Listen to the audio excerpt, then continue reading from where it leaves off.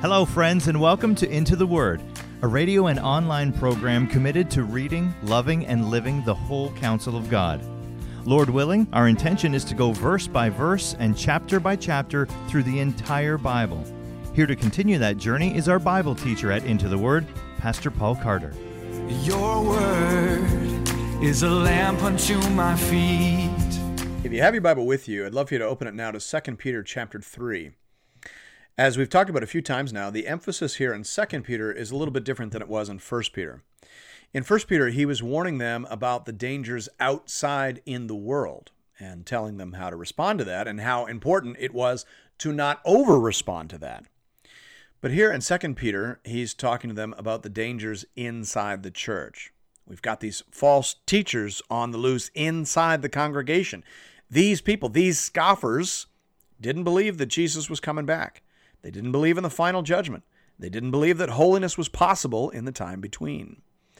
That was their basic message, and Peter has a very stern warning for them. He says that they are headed straight for hell, and woe unto anyone foolish enough to follow along after them. Now, here in chapter 3, he continues on with that theme. Here he's telling his people that these false teachers have either forgotten or are willfully suppressing things that they know to be true, so as to provide cover for their wicked and immoral lifestyles. That's what's really going on here, Peter says, and there is no good reason for anyone to be taken in by their nonsense.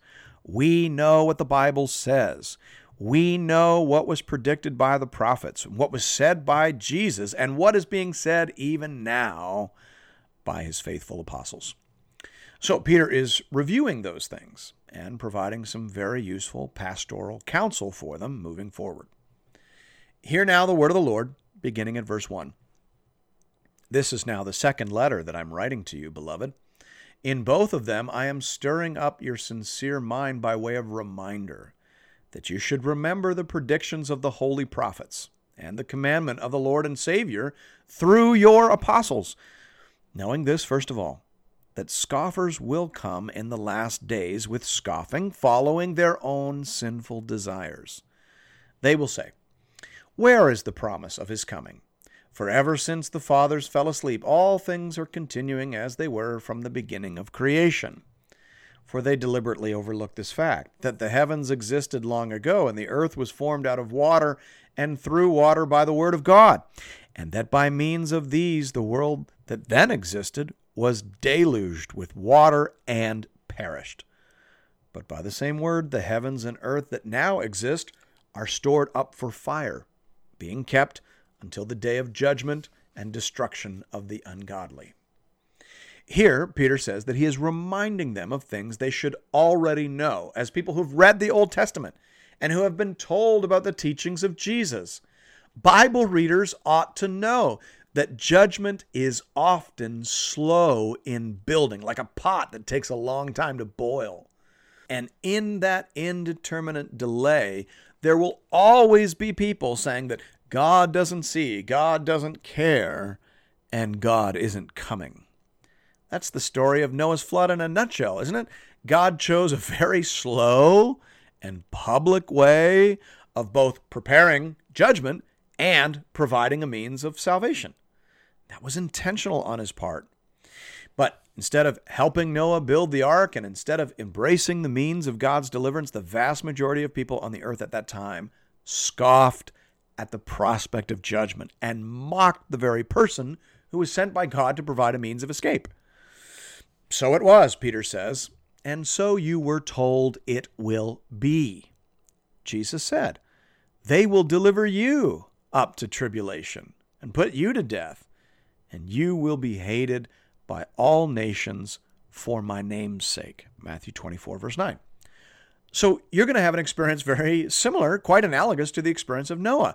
You are going to offer the world salvation, and the vast majority of people who hear you are going to be angry at you. They're going to be annoyed with you. They're going to persecute you. They're going to do everything they can to get rid of you. Jesus said that.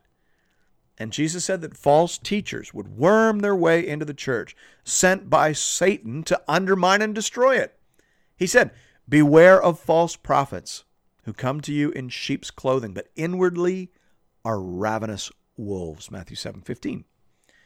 So nothing that is happening here, either in here or out there in the world, nothing that is happening should be surprising to anyone who knows their Bible or to anyone who has been paying attention to the things that Jesus said.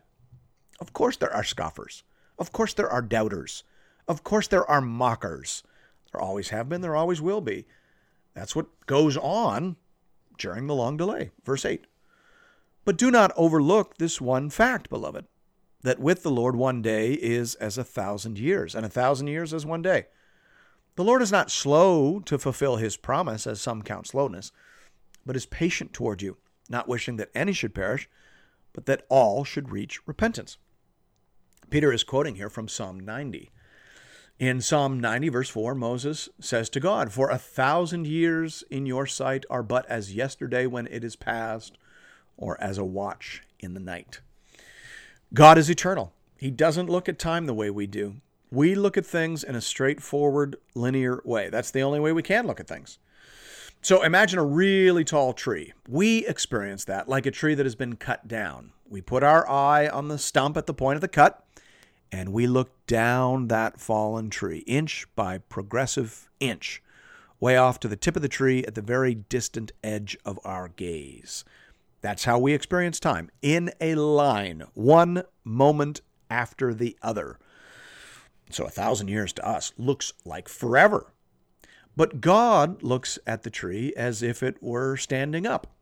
The top is no further away from him than the bottom. He sees it all at a glance.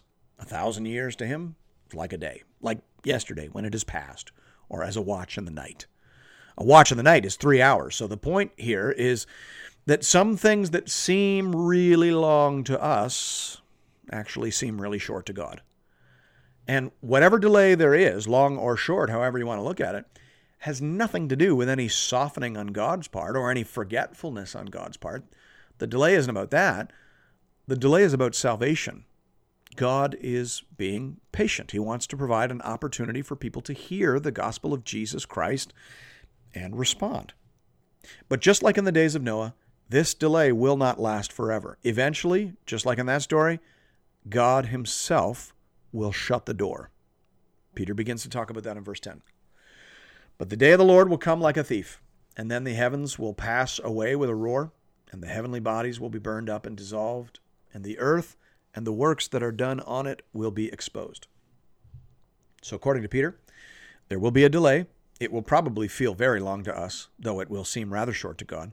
Whatever, at the end of that delay, once God feels as though there has been sufficient time for people to hear and respond, the door will shut, the opportunity will pass, and the end will come with a thud. It was a flood in Noah's day, but it will be a fire in the day that is coming. The heavenly bodies will be burned up, and the earth will be cleansed and exposed. Now, who knows what that actually refers to? It almost sounds like a star exploding somewhere, and the blast of that explosion washing over the earth, unanticipated, unannounced, and unstoppable. Whatever it is, it will do the job that God intends as thoroughly and extensively as did the flood in Noah's day. Verse 11. Since all these things are thus to be dissolved, what sort of people ought you to be in lives of holiness and godliness, waiting for and hastening the coming of the day of God, because of which the heavens will be set on fire and dissolved, and the heavenly bodies will melt as they burn? But according to his promise, we are waiting for new heavens and a new earth in which righteousness dwells. Now, in the Bible, ethics are generally drawn from eschatology. Eschatology has to do with the end. That's what the word literally means. So we talk about the end. We talk about where things are going. And then we extrapolate back from that some reasonable understanding of what it is that we ought to be doing now. That's what the word ethics refers to. So eschatology leads to ethics, and that's exactly what we're seeing here. Since all these things are thus to be dissolved, what sort of people ought you to be? That indeed is the question of the hour. The human race is hurtling towards final judgment. The only reason for the delay is because the task of announcing the work of redemption accomplished through the person and work of Jesus Christ actually takes a fair bit of time. As Jesus said, this gospel of the kingdom will be proclaimed throughout the whole world as a testimony to all nations, and then the end will come. That's Matthew 24:14. Okay, well, that's not something we can do in a weekend. We're going to need to learn a couple of thousand languages.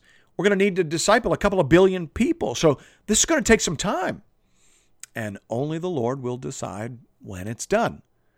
But when it's done, when the message has gone out and the opportunity of deliverance has been given and responded to, then the end will come. That's eschatology. Now, how then should we be living as God's people in the time between? That's the question. And Peter answers it. He says we should be living lives of holiness and godliness. We should be waiting for and hastening the day of the Lord. All that makes a ton of sense, given what Peter has just said about the future. Holiness certainly makes sense. You don't want to be high on pot and cheating on your wife when Jesus comes. That just makes a ton of sense to me. So we ought to be working on our holiness, and we ought to be living righteously. These are overlapping concerns, obviously, but putting them together, we might say that in light of all that is coming, we need to move away from some stuff, and we need to move towards some stuff, and specifically towards some people. Righteousness has to do with living with and toward others as we are taught to do in the law and through the person and example of Jesus Christ. So put away sin and start loving and serving people the way Jesus told you to do. Peter also says we should be hastening the day of the Lord. Now, what does that mean? Most scholars agree that at least two things are in view here. Michael Green, for example, says, evangelism is one way in which we can be said to hasten the coming of the Lord, close quote. And that makes sense. Obviously, as we already talked about, Jesus said, this gospel of the kingdom will be proclaimed throughout the whole world as a testimony to all nations, and then the end will come. So mission and evangelism in some mysterious way hasten the day of the Lord. So we should get on with that. And we should be active and fervent in prayer. I think it'd be fair to say that prayer hastens the day of the Lord. After all, Jesus taught us to pray, thy kingdom come. Why did he want us to do that if it wasn't going to be effective? And according to the book of Revelation, it is effective. Revelation 5:8 says, and when he had taken the scroll, the 4 living creatures and the 24 elders fell down before the Lamb, each holding a harp and golden bowls full of incense, which are the prayers of the saints. Close quote. In the book of Revelation, the climactic movements of God to save and to judge are poured out on the earth in response to the prayers of God's people. So every time you pray, thy kingdom come, you are hastening the day of the Lord. You're putting a little prayer up there in the bowl that when it's full will actually be poured out in saving and judging action. That hastens the day of the Lord. That stirs the pot. That makes things happen. And that's what Peter says. That's the sort of stuff that Peter says we should be doing. So given all that is coming, given what we know now about how things will end, we ought to be growing in holiness, increasing in righteousness, active in evangelism, and fervent in prayer. All that makes a ton of sense as we wait for the coming of the Lord. Verse 14. Therefore, beloved, since you are waiting for these, be diligent to be found by him without spot or blemish and at peace. And count the patience of our Lord as salvation, just as our beloved brother Paul also wrote to you according to the wisdom given him, as he does in all his letters when he speaks in them of these matters. There are some things in them that are hard to understand, which the ignorant and unstable twist to their own destruction, as they do the other scriptures. You therefore, beloved, knowing this beforehand, take care that you are not carried away with the error of lawless people and lose your own stability, but grow in the grace and knowledge of our Lord and Savior Jesus Christ.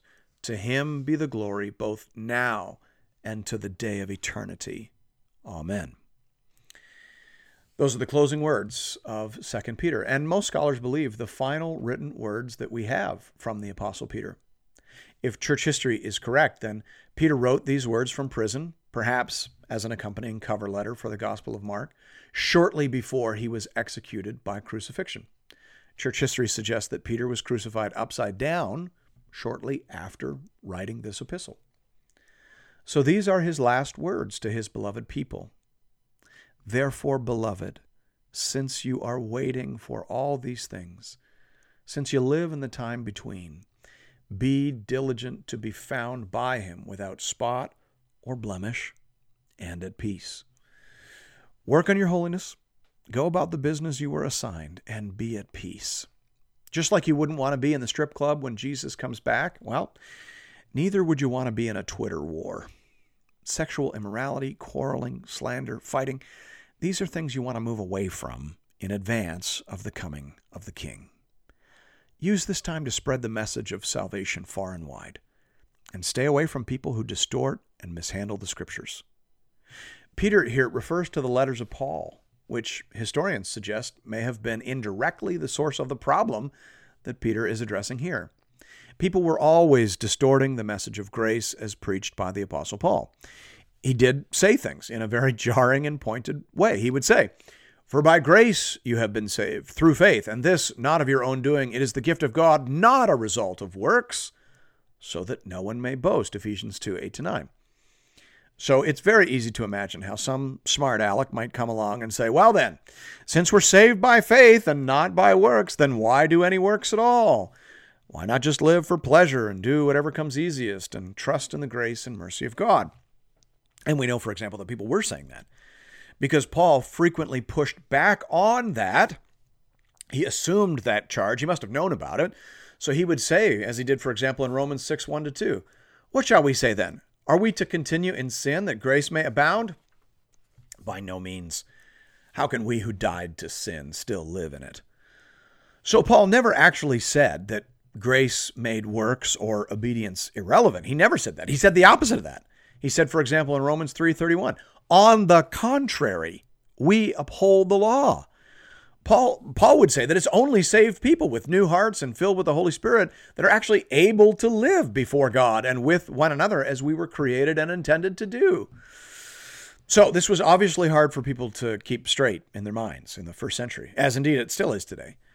But here in 2 Peter 3:15 and 16, Peter is trying to preserve the correct interpretation of the letters of Paul in his churches. He actually refers to them as Scripture. It's amazing. Thomas Schreiner says here, Peter referred to Paul then to reclaim him and to explain that Paul was not on the side of the opponents, close quote. All the apostles are on the same page. They're all saying the same thing. The law doesn't save us. Grace saves us. But the law is helpful because it teaches us and guides us and points us in the direction of love for God and neighbor. So there's no argument for libertinism or antinomianism anywhere in all the Scriptures. That's a distraction and a deception of the enemy. So don't have anything to do with that. You just continue to grow in the grace and knowledge of our Lord and Savior Jesus Christ. To him be the glory both now and to the day of eternity. Amen. The Christian life is like riding a bicycle, Peter says. If you aren't moving forward, then you are falling down. It's just that simple. Therefore, the best thing you can do to protect yourself from threats on the outside and from subversive influences on the inside is to grow. Strong things are going to survive the winds and the waves that are coming. Weak things, spindly things, shallow things are going to be washed away. They won't be able to withstand the pressures that are beginning to come upon us from the outside, and they won't be able to discern and identify the insidious errors and deceptions that are constantly being birthed on the inside. So grow. Grow in the grace and knowledge of our Lord and Savior Jesus Christ. Turn away from error and filth and nonsense and attend to the ordinary means. If you do that, God will build you up and you will put down roots and you will stand your ground no matter the challenges, tribulations, persecutions, seductions, and deceptions that lie ahead. He will hold you fast. He will open your mouth, and the gospel of Jesus Christ will be declared to all the nations, and then the end will come, and we will be with him and with one another in the new heavens and the new earth, world without end, forever. Thanks be to God. Thank you, friends, for listening to another episode of Into the Word. If you're interested in additional resources or previous episodes and series, you can find those at intotheword.ca. You can also connect with Pastor Paul and other Bible readers on the Into the Word Facebook page. Just type Into the Word into the search bar. If you'd like to contribute to this listener-supported program, go to the website and click the Give bar in the top right corner. Once again, that's intotheword.ca. We hope to see you again real soon, right here, for another episode of Into the Word.